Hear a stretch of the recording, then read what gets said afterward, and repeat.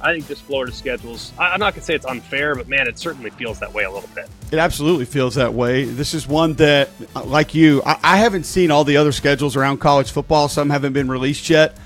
There's no way we're going to see one worse than this. Hello and welcome in. It is a Thursday edition of Always College Football. I'm your host, Greg McElroy. Thanks for being with me.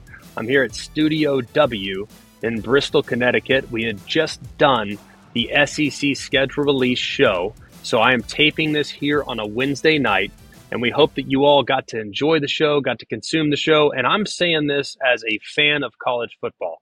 We are missing an opportunity. We are missing an opportunity to make schedule release shows a big part of our off season. We're doing it here in December. I think it's great for the SEC. I hope the Big Ten follows suit by having a big schedule reveal. I would love to see it in the ACC. I'd love to see it in the Big 12. I think these are big days that can be impactful for the viewership and consumption of our sport. So I hope everybody was able to watch that tonight and be able to talk about some of the matchups that we'll have coming up on the SEC schedule in 2024. I'll have Cole Cubelic on the show here. He's my good friend. I love him dearly. He's got some very interesting takes on what we're going to discuss with the 24 schedule release. Who's the hardest schedule? Who's got the biggest gauntlet? Who's got maybe the most manageable schedule? We'll get his takes on Georgia. We'll get his takes on Alabama. We'll get his takes on Auburn. We'll get his takes on all the SEC teams and some of the potential potholes that might lie on the 24 schedule for some of the legitimate contenders. We're also going to continue on with our series by breaking down the Alabama Crimson Tide. We broke down Michigan on Monday's show. We're going to break down Alabama today. We're going to go line by line. How did they get here?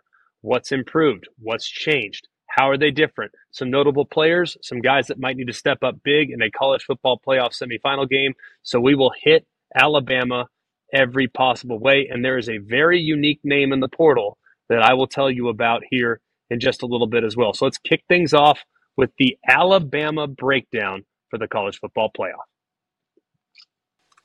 We continue our series by breaking down Michigan's opponent in the Rose Bowl in the first semifinal game that will be played on January 1st. We did Michigan a couple days ago. If you missed our comprehensive how they got here breakdown, go back and check it out. We go pretty much line by line, a lot of stats, a lot of information, but just kind of help tell the story of their season. And now we move to the Crimson Tide, fitting with all the things that have gone on with the SEC schedule release. So we felt like it was appropriate to put Alabama in this show and to break this thing down. When you look at Alabama, we'll start with their offense. It's really a tale of two seasons. If you break things down in September and October, very, very different from what we got in November and December. So I'm going to break it up like that. And we're going to operate under the assumption that the statistics from the entire season are not really that applicable. But the statistics from November, December, those are the ones that we will apply, just so you understand how different things were for the Tide in the final 5 games of the year as opposed to the first 8. These will hopefully help illustrate that story, all right? In September and October, they were 37th in offensive efficiency. They were 50th in points per game, 30.6 points scored per game. They were 79th in yards per game, 367. They were 80th in rushing yards per game at 147. They were 129th in sacks. In the first 8 games, they gave up 35 sacks. They were 36th in third down percentage at 43%, and they were 75th in red zone touchdown percentage. Okay, that's September and October.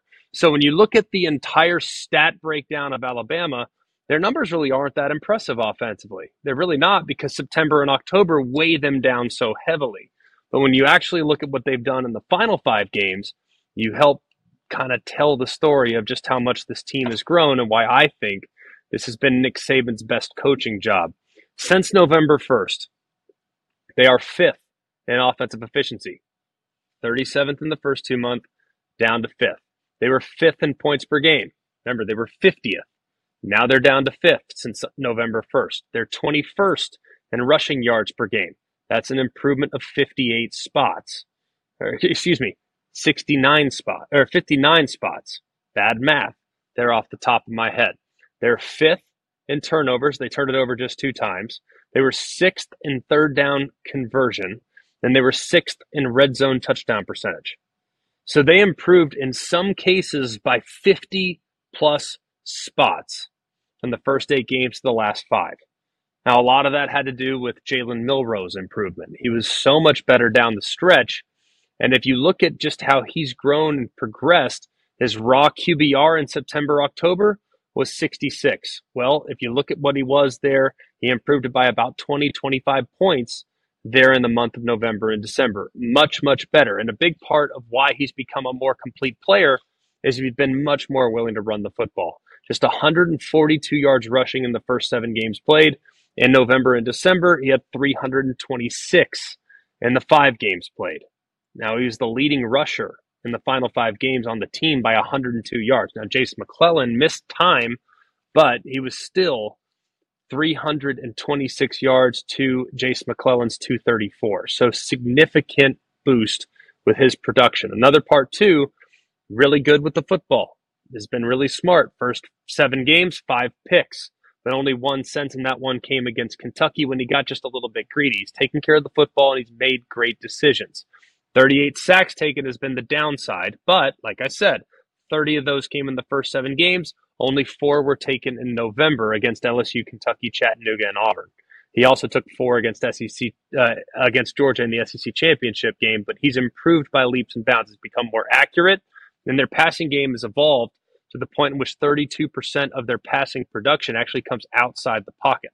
So that's been a significant uptick as well. That's actually the 15th highest percentage in the entire country.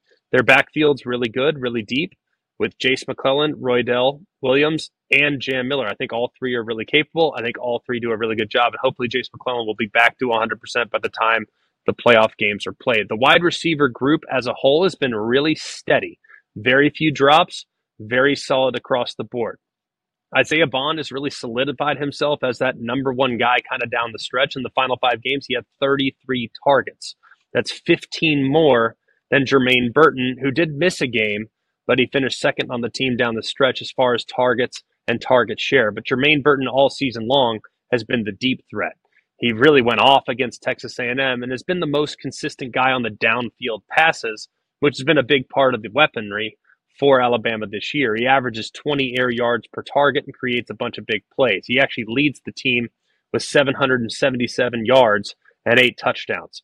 Kobe Prentice has come along as well, has been a solid number 3. And then Kendrick Law is a guy that's really good with the ball in his hands. Just get on the ball and see what he does with it in space. I think one of the toughest matchups on the offense is a guy named Amari Niblack. He's a tight end, really long, really athletic, and can create some problems if he's matched up in a one-on-one situation with safeties. And maybe the biggest point of growth outside of Jalen Milroe has been the offensive line, and most notably at left tackle, freshman Caden Proctor. He had 15 blown blocks in the first 7 games and allowed 11 pressures.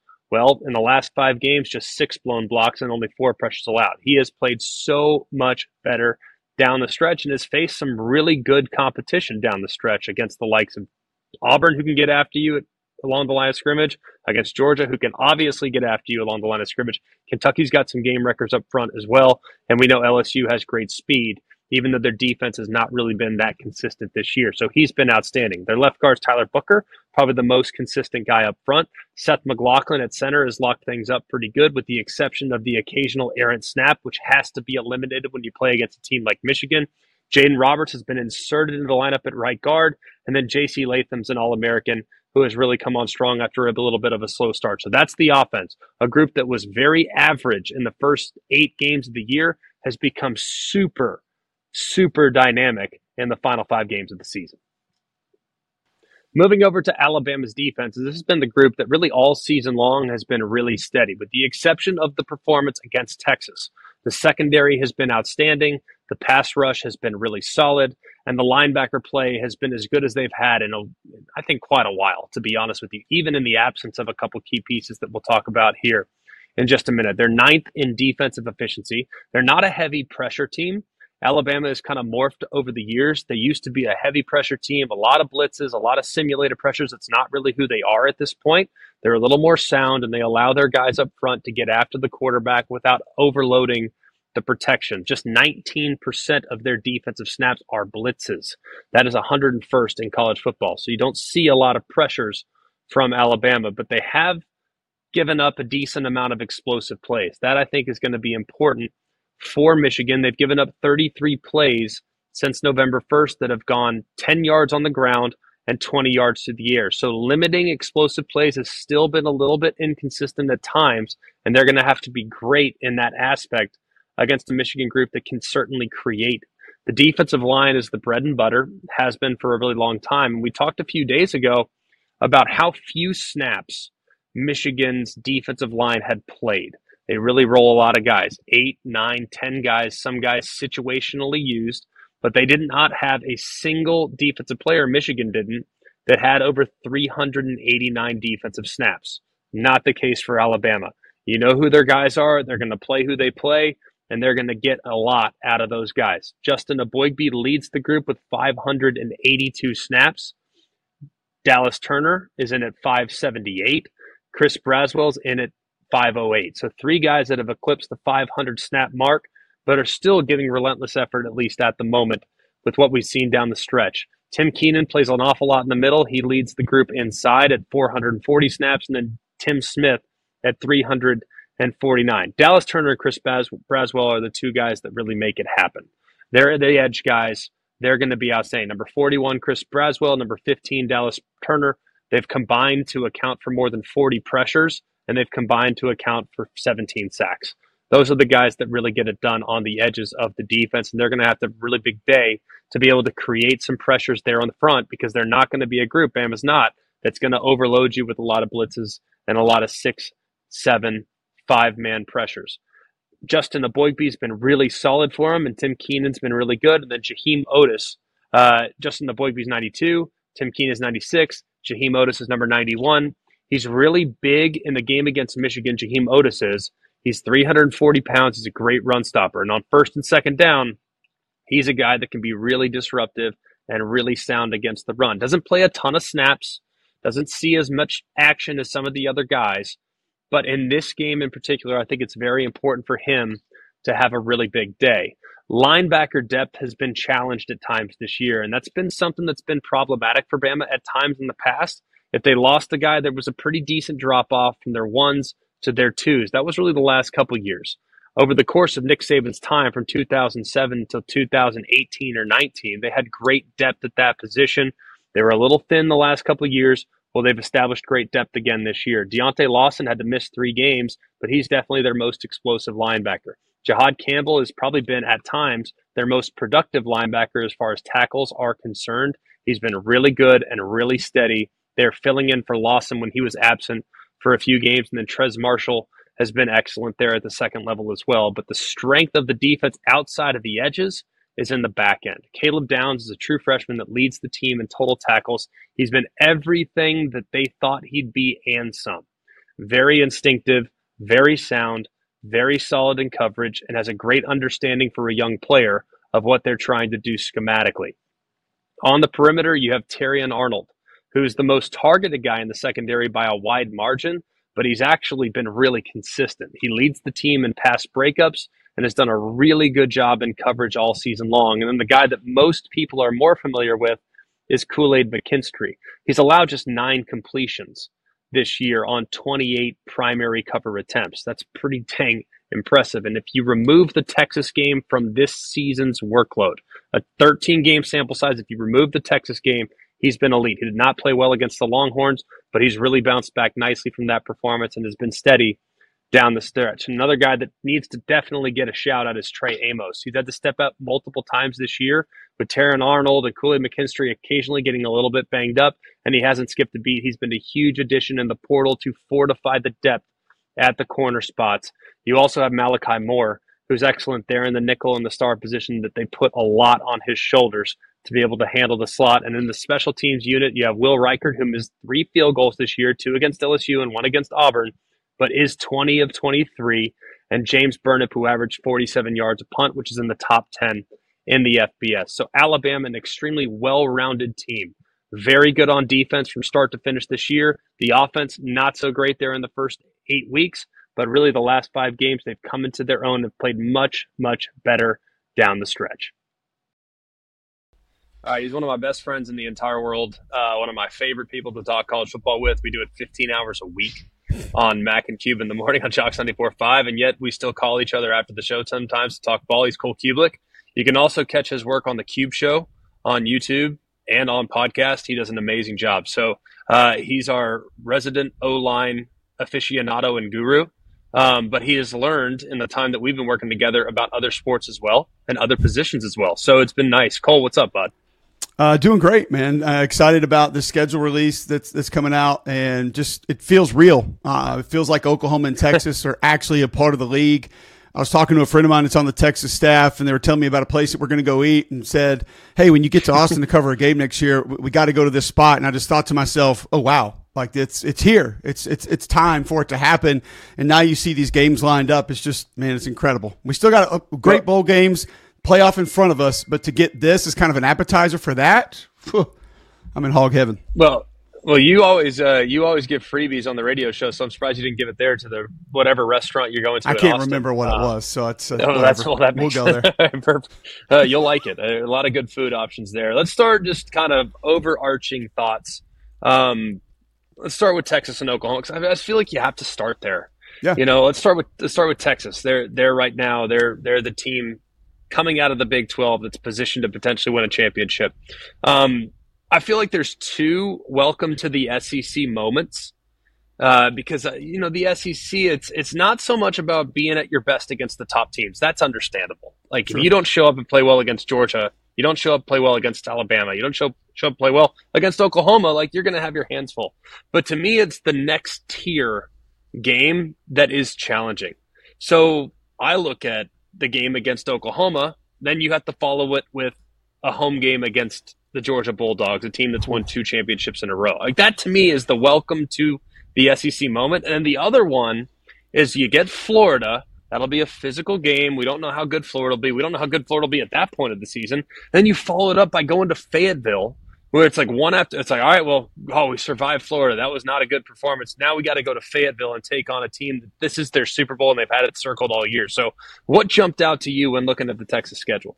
Some of the things that you brought up, Greg, but maybe in a little bit of a different way.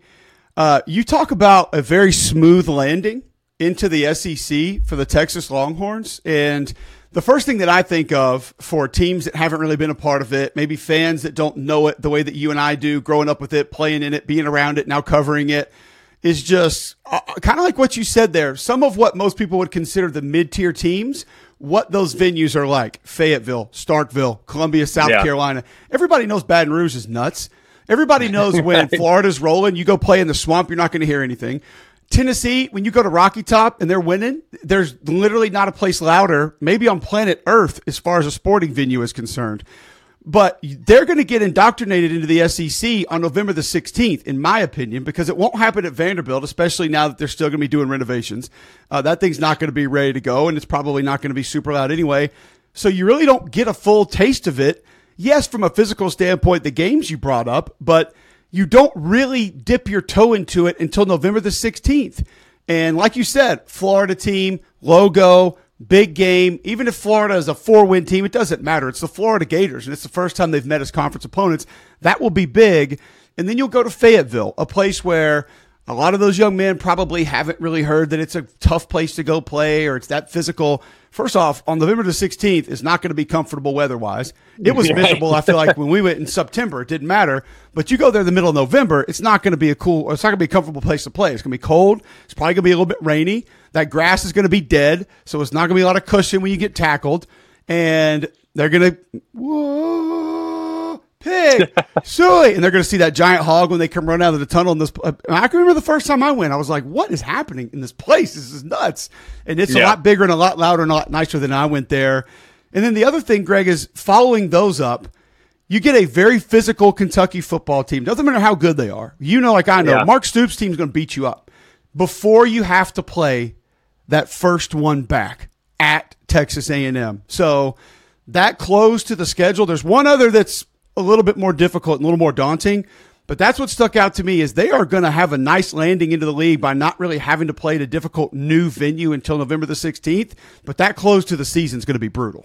Yeah, it's going to be tough. And I'll say this, like I called the last Texas and Oklahoma game in Fayetteville, and it was hostile. Yep. I mean, it was nuts. I mean, they hate Texas. And in this league, like, people love to hate more than they love to love. Like you and I we've talked about that before. Like Arkansas hates Texas as much as Texas A&M hates Texas.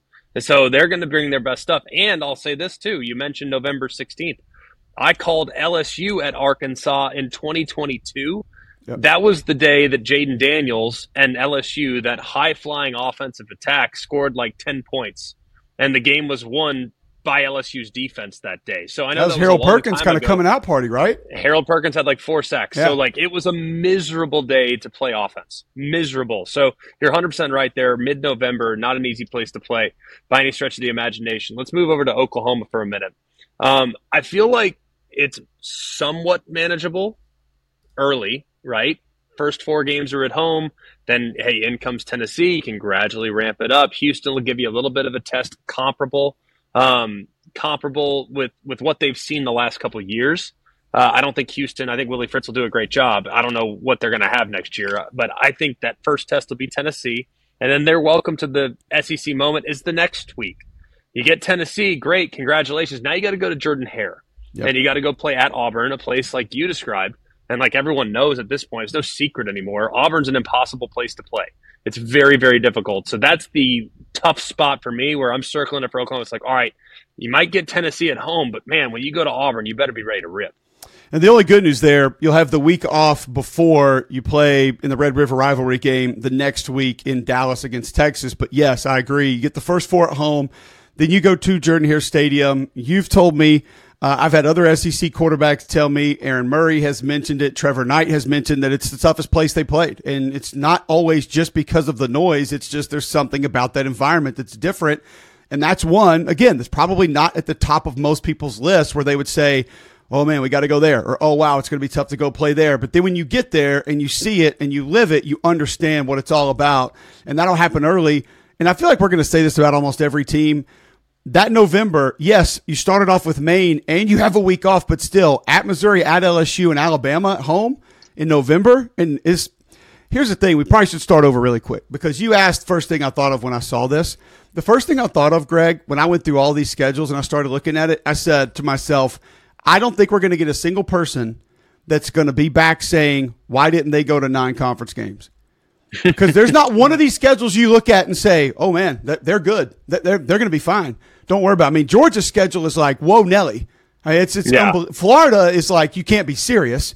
And no one's going to look at any of these schedules and say, yeah, if they were at 9, it'd be tough, but I think they're going to be good. They're all unbelievable. And some of that is what they've done in the non-conference as well. But all these schedules are tough, and the close is the last month of the season for a lot of these teams is going to be brutal. You get Alabama at home, and then you have to go to Death Valley to close out your first season in the SEC. Yeah. Oh, that one's going to be a lot of fun. No, that one, I think their final 3 games are probably as tough as anybody because I think Mizzou's going to be really good next year. Granted, a few things they might have to figure out, a couple pieces that need to be replaced for sure. Cody Schrader being maybe the most obvious example, a guy that probably could have made a strong case for the Doak Walker if he didn't win it. Ollie Gordon ended up winning it, but he was as good as anybody. That offensive line, you would know better than I do. How do they retool up there? But at Missouri, team that's going to finish more than likely in the top 10 to 12, depending on how the bowl game goes against Ohio State. You got Bama to them, and you got LSU on the road. I mean, 2 really difficult road trips. Missouri's going to be really cold. We know that as well. They're in November. So I think that final stretch for Oklahoma is rough. I mean, and 2, that's going to be the biggest difference, I think, for Texas and Oklahoma. Now, I think Texas, this year's roster, I don't know what next year's roster is going to look like, but I think the attrition that they might experience is going to be at a whole nother level than what they've experienced up to this point. No disrespect to the Big 12 at all. I have a ton of respect for the league, love the league, but it's a little bit more wide open. It's a little bit more spread out. The SEC is not really built that way. It's really, all the teams, all the best teams are built from the inside out. Right. So you're just going to lose guys. And even the best, Georgia, the deepest roster arguably in college football, lost how many guys this year? I mean, they were without their guard for a while. They were without their right tackle for a while. They were without Brock Bowers. They were without Ladd McConkey. They lost 2 running backs. And had all the Dylan running backs Bell in at fall point. camp were hurt. Yeah, all of them. Everybody. Yeah. I mean, and then defensively, they had a handful of guys that were in out of the lineup. They had 2 freshmen in the lineup. They lost Dumas Johnson. I mean, they lost a ton of guys just because that's what happens. And ultimately, their play dropped off. Now, not to the extent that it would for most teams, but it did drop off by their standards. So I think the attrition for Texas and Oklahoma, being able to weather the storm, stay healthy through October and September before things really ramp up in November is something that's really, really going to be challenging. Let's get to the 2 top dogs at the moment in the SEC. Let's start with Alabama. When you look at Alabama's schedule, I'll give you the floor first because I have a ton of takeaways from the schedule, but I want to know yours coming out of the gate to begin with. Very friendly. I'll say that. And some people will look at some of the teams and say, oh, really? Or look at where they have to play. I mean, you're at Wisconsin, but it's early. So you can, and they're still trying to rebuild. Phil Longo's still trying to figure that offense out. So that's you can manage that one. You get Georgia at home early. It's going to be a night game. That thing's going to be rocking, but you're off the week before you play Georgia. Massive. You don't have back-to-back road games the whole season, Greg. They don't go on the road in consecutive weeks for the entire year. And then you're off again before LSU, which has kind of become a tradition that Alabama and LSU have been off before they play one another. Yes, the trip to Oklahoma is what a lot of people are going to look at and say, goodness gracious, you go to Norman before you go play in the Iron Bowl. We're used to that being lettuce weekend, as you and I have gotten to call it, where you just get all the what people are used to reference as cupcakes. That's going to be gone for a lot of schools. Now, yeah, that's a tough trip, and you don't want that before the Iron Bowl, but I look at it as not going on the road in back-to-back weeks, off before probably, let's just say this, the 2 most talented teams you'll play, you're going to have a bye week before you play those 2 teams. I don't know if they'll be the best. We have no idea what they're going to look like next year, but you're off for LSU, off for Georgia. That is huge. Yeah, you're at LSU. You go to Norman. You go to Knoxville. You're at Wisconsin. You got to go to Camp Randall. All of those are difficult, but I do think that blow was softened greatly by the way the schedule lays out for Alabama. Yeah, it's all about the layout for them. I completely agree. The 2 bye weeks being in front of, like you said, the 2 most probably talent-rich teams that they'll face is massive. And where they're at on the schedule, too. You get 2 games to ramp up. And look, people will point to, well, the South Florida gave them a game. I get that. I understand that. The first 2 games, though, are, hey, let's trial and error. Let's see what we can do. Let's see what we can kind of get away with. But what are we? You figure out who you are by running your base vanilla stuff. And then you better put your best foot forward on the road at Wisconsin. Even if you don't have your A-plus game, you can probably still get a win at this point with where Wisconsin's at in their program's development. And then you get to reassess. All right, Wisconsin exposed a couple flaws. Now we got a bye week to clean it up before the Georgia Bulldogs come to your house. I mean, that's massive, I think. Then, hey, you're maybe going to be a little flat after Georgia. Who can blame them? A lot of people are. A little flat after Georgia, good. You go to Vandy. And you'll be a 4-touchdown favorite in that game. Georgia was a 4-touchdown favorite when they killed Kentucky, went to Vandy and had a down game, but they still won by 2-3 touchdowns. So that, I think, there'll be is 50,000 Alabama fans there. I mean, I would take the under because it doesn't seat that many, but yes, whatever. I don't know where the seating will be by then, but yes, yeah, you're right. And then you look, you got Tennessee on the road. Very difficult game. South Carolina's in there too, but they're at home. If it was in Como, I'd say that's a tough spot. At Tennessee, we know that's going to be a really difficult game, and they'll have to ramp it up for that. And then, boom, they come home and they have Missouri coming to their place. I think Missouri's going to be really good, but it's in Tuscaloosa. The one negative of Alabama's schedule is that 4 of their opponents have an open date before they tee it up against the Tide. However, one of those is Vanderbilt. The other, two of the other 3 are Georgia and LSU, who Bama also has an open date against. So Oklahoma's the only one that really, I think, has a massive competitive advantage and having that open date before they play the Tide. But at that point, it's like, all right, there's only a couple games left. And Bama plays, what? I don't even remember. Mercer the week before? Yeah. It's a tricky offense. Have a tough offense. That's your team. That's your team. Inside joke. Here's the other part real quick about this one. What defensively, what has given Alabama troubles under Nick Saban? He's had a little bit of an issue sort of morphing to that spread, up-tempo, push the ball down the field offense at times, especially when you add a mobile quarterback. Well, you get Tyson Helton, Alex Golish, and then you get Phil Longo. to open up the season. Like, you're going to know exactly what you are against those style offenses. So when you get to Tennessee or you get to LSU a little bit later in the season, you get to Auburn later in the season. Now, they're all going to have their different flavors, but they're all constructed from a lot of the same beliefs and principles. So nobody's going to go out bully Alabama. So you're not worried about playing a team that's going to try to outmuscle you with the way Nick Saban builds his roster. So I actually like the fact that they're going to get those three offenses out of the gate. Like you said, not just know where you are as a team, but specifically as a defense.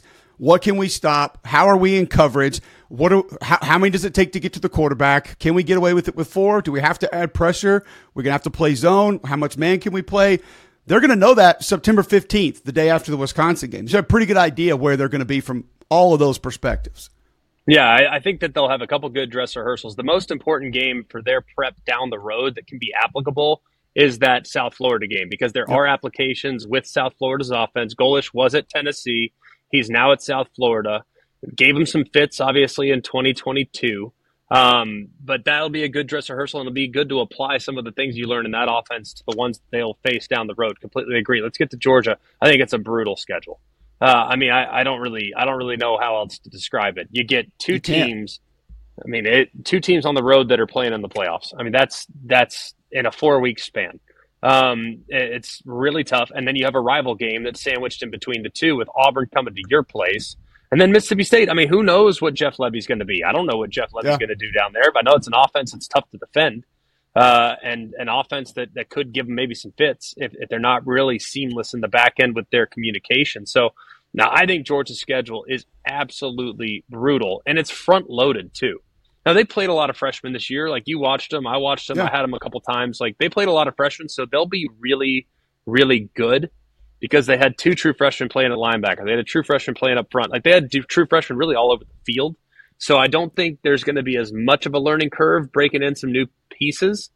But in the event in which they're not clicking on all cylinders, you got Clemson out of the gate, you better be ready to roll. And then the rest of their schedule is really tough in those first 8 games. So I think it's a real gauntlet, and they probably have, if not the toughest schedule, definitely probably at worst the second toughest schedule. Well, here's the 2 things. Number one, everything you said is accurate. The first thing that stuck out to me, Greg, 3 home games against SEC opponents. 3. Yeah. That's it. I mean, you get Auburn at home, Mississippi State at home, Tennessee at home. That's it. That's all she wrote. Those are the only conference games that you're going to play at home. It's just wild to even think about. You add Georgia Tech and Clemson to the schedule, which is no pushover by any stretch of the imagination. And then what if we tried to make a game for the last, 5 of the last 6 years, 6 of the last 8 years? It's that Kentucky-Georgia game, right? And it kind of hasn't been. You called it this year. And I think folks like us who just love college football, like, we've wanted Coach Stoops to be close. We've wanted that game to be real. And Georgia's heard that noise, and they've stepped up to the challenge every time. I had the game a couple of years ago. I believe it was actually in 20, the early kick where neither team threw a pass in the first half. Georgia won like 17-3 or something. Like, neither team could move the ball. But nonetheless, Georgia has stood up to that challenge each and every time. But that's also been a little bit later in the year when Georgia's known exactly who they are. I know Kentucky doesn't always fire out of the gate on all cylinders, but if I'm Stoops and I'm Kentucky, I'd much rather have that game week 3 than I would week 8 or week 6. Maybe that's a little bit of an advantage for Kentucky if they can get their act together. We know they're going to have speed at receiver. They're going to be dynamic out there. You get a quarterback that played for that team that's probably going to be your starter, should be year 2 under Liam Cohen as your offensive coordinator. Brad White will be back as the DC. I'm not saying it's an even matchup. No way would I ever say that. But getting that thing at Kroger Field week 3 as opposed to Georgia knowing exactly who they are and you going and trying to outmuscle Georgia in week 8 or 9, whatever that's been, that's not going to happen. This, I think, maybe gives a little bit more life to that game. And then just the road schedule, man. I mean, goodness, Clemson in Atlanta, at Kentucky, at Alabama, at Texas. We know Florida's in Jacksonville, at Ole Miss later in the season. I mean, it's just, wow. We're used to seeing Arkansas and South Carolina schedules and discussing them this way. Saying, how in the hell are they going to get through that? Georgia and Florida are the teams this year that we look at and say, how are they going to get through that? Because the schedules are just unbelievable. All right, the toughest schedule. I think you and I are in agreement. I don't know how anybody could look at this with a straight face and say it's not Florida. I mean, just to put things in perspective, you get Miami, who I think is excellent. I mean, I think they're a good football team. I think Mario's going to take a big leap this year. I'm not going to say it's Texas year 3 under Sark. I'm not going to say that, but I think Miami is positioned to take a big leap. They've recruited well. They have good, solid, stable pieces, good freshmen that were playing impactful roles for them. So I think Miami's going to be good. I think UCF's going to be a handful. They now, obviously, that's a Super Bowl game for UCF as a program justifier, one that they won a couple years ago in the bowl game. You're at Texas. The 10 of your 11 FBS opponents are playing in a bowl game this year.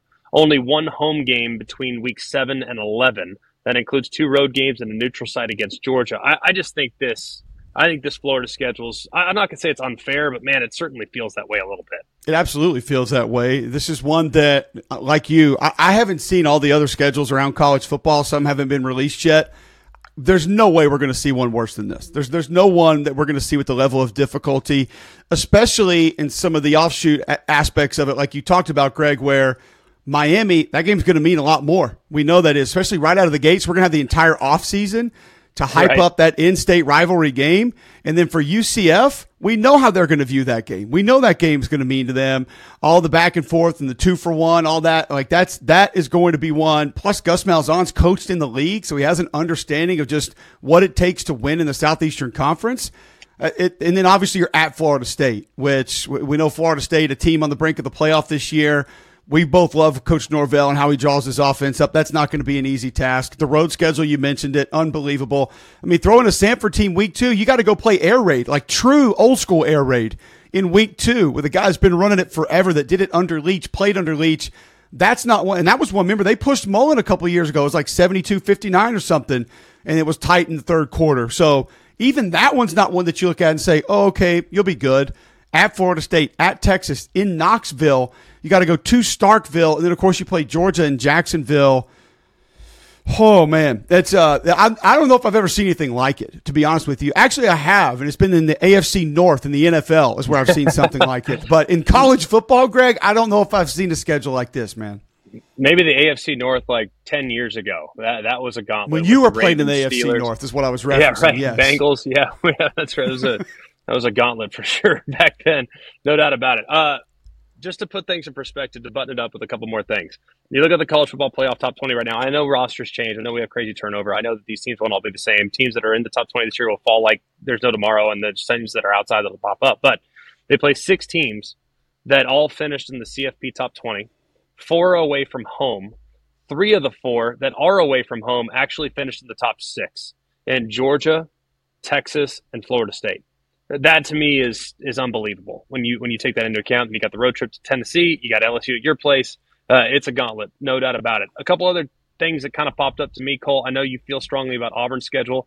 I mean, who doesn't look forward to an old school ACC SEC matchup between Auburn and Cal? That'll do a lot for us for sure. But I think Auburn has a chance next year, and Hugh Freeze's second year, to play the spoiler like 7 different times. I mean, there are so many opportunities for Auburn to be the spoiler. Now, I don't think anybody's going to put them in the SEC title game next year, but they have a chance to beat a team or two that could very easily get there. And that's, I think, a dangerous thing, because Auburn's a very dangerous team when you put them in their own building. Well, we brought it up a little bit earlier. Alabama will go to Norman before the Iron Bowl. You love that, even though Auburn has to play A&M, which has just been usually a wild game every time they've played since A&M's come into the league. The week before, you travel to Tuscaloosa. You never look at a schedule where you go to Athens and Tuscaloosa and feel good about it. That's just impossible. You can't do that. But you do feel good about the fact that Georgia goes to Tuscaloosa before Auburn comes to town. So that helps you out just a little bit. And then, in complete oddball fashion, Auburn doesn't leave home until October the 5th. So they'll be in Jordan-Hare Stadium until the month of October. But then, Greg, they don't come back home until November the 2nd against Vanderbilt, because you get a bye week there. You're at Georgia, at Missouri, at Kentucky. So you love stacking up those home games early, but then you're going to have to wait a month to get it back, and you have to go to Athens and Tuscaloosa. So, it's none of these are going to be easy at all. But I do think some of the difficulties that we knew Auburn was going to get are offset just a little bit about where you get them. Like, you got back-to-back road games, Missouri and Kentucky. So you go to Columbia and Lexington, but you're off after Georgia and then those two. So at least you get a little bit of a break there. And then you'll have a bye week after Vanderbilt going into La Monroe before you get A&M and Bama. Like that could be a long break for, if you had a guy with a concussion or you have a guy with a bruised shoulder or you have a guy with some sort of a tweak in his knee. If a guy needed a tightrope after the Kentucky game, he could be back for A&M or Alabama, realistically, with that kind of time off, and you're not going to drop any games, possibly. So I do think there are some areas of the schedule that look a little bit favorable, especially considering what we knew Auburn was going to have on that schedule. Yeah, I think there are some spots, though, where they can be a landmine, a big land. And they almost were a couple times this year. I mean, they played Georgia close, they played Bama close, granted both at home. But that could be a landmine for sure, and one that I think everyone that's associated or familiar with the SEC, they understand how treacherous that matchup might be from time to time. Before we get to the non-conference slate, which is ridiculous, and I'm so glad that we're seeing these games in college football. I love non-conference games. I always have. It gives you something to talk about. And in the 12-team format, who knows how much of a factor they're going to play. I think it could be significant with how the league is perceived. So I want to get to those. But before we do, are there any other schedules you'd like to touch on and kind of discuss? There's another day that I'd like to touch on and discuss with you, and especially somebody who spent a large portion of his life in Texas. We're getting Texas A&M back. Love it. Yeah. So excited about it. No Egg Bowl on Thanksgiving. No Texas A&M on Thanksgiving. Like that, to me, that was just a big letdown for me. I'm going to be honest with you. I had a chance to call the Egg Bowl on Thanksgiving this year. You've done it a couple of times. I was a little bummed out by seeing that I'm going to be sitting there Thanksgiving night. If I'm not working a game, not going to have an SEC game to be able to watch. Well, I'm not going to necessarily reveal the sources at the moment, but there is scheduling flexibility, both in week 1 and in week 14. So rivalry week, there is some scheduling flexibility there. So you could see one of those games that's currently scheduled for Saturday be moved up to Friday, and potentially in some cases maybe even be moved up to Thanksgiving. So don't be too upset. Your Thanksgiving meal as of right now is intact, but it could very well get shelved. We know that very, very much. How about Tennessee? How about Arkansas? Any takeaways from some of the teams that also, Tennessee, I think, is still a very dangerous team. I know they came back to earth a little this year, but I still think they're a team that can make some noise. I don't know if they will have all the pieces yet to really make a charge next year for the title, but I think they could be like Auburn to an extent where they could ruin someone's season pretty quickly. Yeah, offensively, I think they're going to be a team that can be very dangerous. You've got Mincy coming back at right tackle. John Campbell Jr. is coming back at left tackle. Nico Iamaleava, obviously everybody's excited about. The receivers won't be an issue. Running back won't be an issue. Defensively, I still have some concerns. You get Keenan Peely back, but you look at some of those teams on that schedule, you're going to have to go against Alabama's defense. You're going to have to go against Georgia's defense. You're going to have to go against Oklahoma's defense. They get their star linebacker back a couple of weeks ago who thought we were going to go to the NFL. Now he's not going to go to the NFL. An NC State defense that just flat gets after you. Athletically, might not be able to run with you, but you and I both know love a fist fight and will be up to that challenge each and every week. So just some of the – Travis Williams did a great job with the Arkansas defense last year, and that one will be on the schedule. So Brad White's Kentucky defense has given them some issues at times. That's the thing that first sticks out to me about the Tennessee schedule. Once again, anytime you get Alabama and Georgia on one schedule, you're not going to say that there's anything light about it or anything comfortable about it. But it's exciting with the way that they're going to get going out of the gate. I mean, you get NC State and Charlotte. You get that trip to Oklahoma. We've seen Tennessee and Norman not too long ago, it doesn't feel like. And then obviously some of the traditional games like Florida and Kentucky that we're excited about each and every year. So, and they don't have the brutal close that a lot of other teams do. UTEP and then at Vanderbilt last two games. Yes, you're at Georgia November 16th, but it feels like the close for Tennessee is not one of the many that we will talk about that are just going to be absolutely nasty down the stretch. Yeah, it does lighten up a bit, and it has for a while. I mean, their schedule usually in the first 9 weeks really tough, and then it gets more manageable. At least it has in the last decade or so, it feels. Finally, before we get to the non-conference, Ole Miss and Missouri, two teams that would be in the college football playoff if it were 12 teams right now. Anything that you took, I think Ole Miss might have the most manageable schedule. I know there is no manageable schedules. It's right. I made the I guess the metaphor or the analogy that it's like wrestling a snake. Like there are some snakes I'd less like to wrestle, but I'm not really thrilled about wrestling any of them. And that's kind of how I would describe Ole Miss's schedule. Like, it might be the most manageable snake to wrestle, but it's still a snake nonetheless. So, do you have a takeaway about maybe the most gettable schedule? Here's what I like about it, Greg, is Lane Kiffin did an excellent job this year, and I actually had a couple conversations with him about how he feels he's grown as a coach and doesn't just go into every game thinking it has to be a shootout. But he also admitted, I love a shootout, and I feel like I'm a better coach when I'm coaching in a shootout. Well, how many contrast and style games do you see on that schedule? Now, if Billy had everything the way he wanted it, that could be one. Georgia could be one. Oklahoma's going to throw the ball around. LSU's probably still throwing the ball around. South Carolina's not going to be ready to grind you out and keep you to 6 or 7 possessions. Kentucky, maybe, but I don't really know. Georgia Southern's going to pitch it around. I don't know what Derek Mason's going to do on offense at Middle Tennessee. Mississippi State, Levy's coached with Lane. We know what that game's going to be. That's going to take 6.5 hours in the Egg Bowl now on moving forward. So I feel like in Arkansas, I don't think even with Petrino is going to be really ready to have their offense completely ramped up just yet. There's a lot of games on there that are going to be Lane Kiffin-style football games because of what we know those offenses are going to be, and they're not going to be high-level defenses just yet. So not only the teams, I do think the road venues, you're at South Carolina, you're at LSU, you got a weird trip to Wake, you're at Florida, at Arkansas. Those are tough places to win no matter what. Doesn't matter what the teams look like. But yes, those are favorable matchups because of the styles, and then the way the schedule kind of lays out and plays out, I think it's pretty favorable for that Ole Miss football team this year.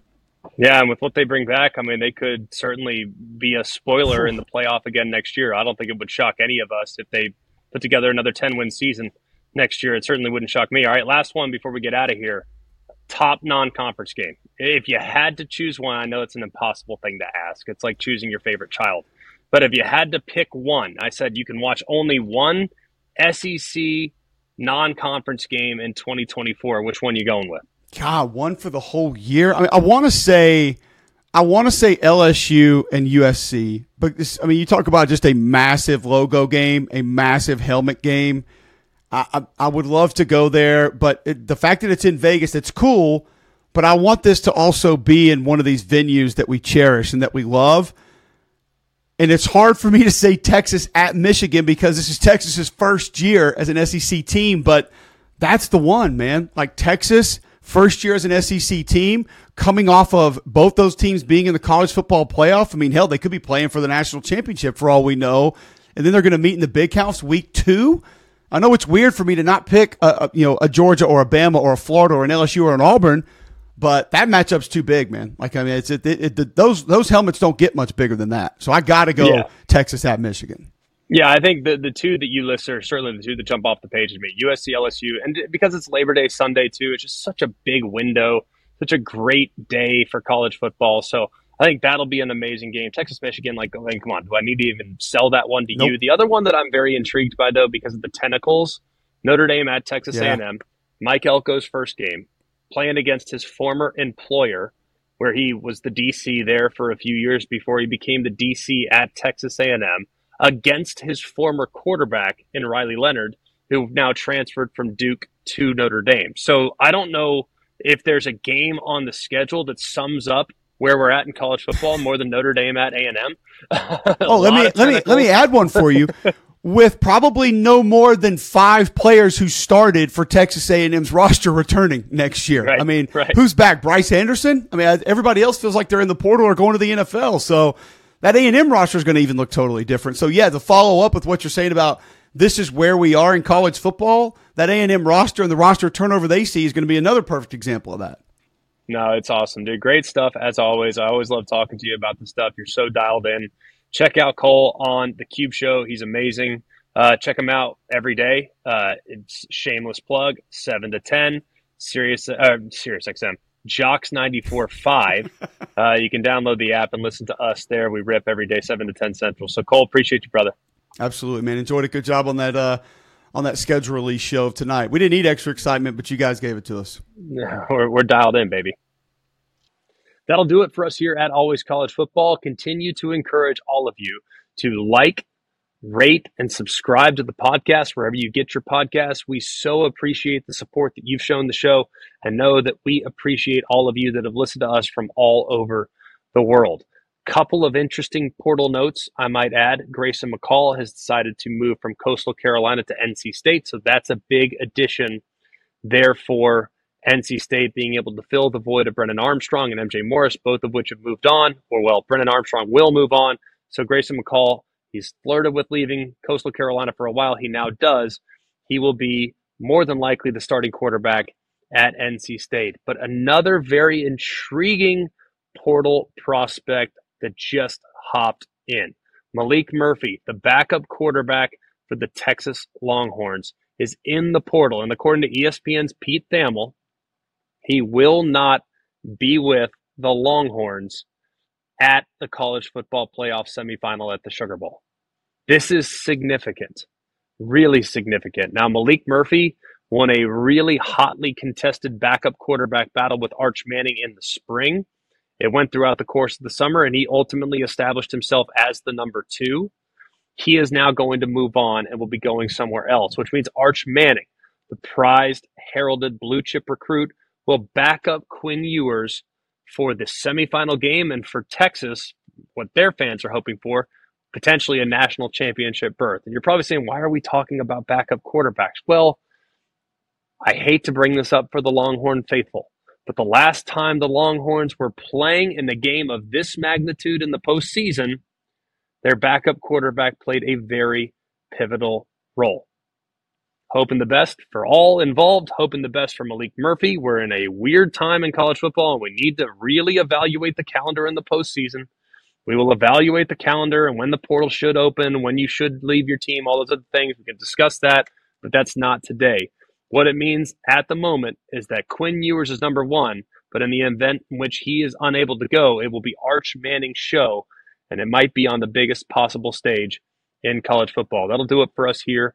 And we appreciate you, like I said, as always. For Jack, for Jake, for Mark, who I think is attending a Christmas party on December 13th, which makes no sense, but we respect him and love him nonetheless. And for the other Jack, who's also not here, I'm Greg McElroy. We appreciate you guys so much, and we look forward to talking to you again next week. Remember, it's always college football.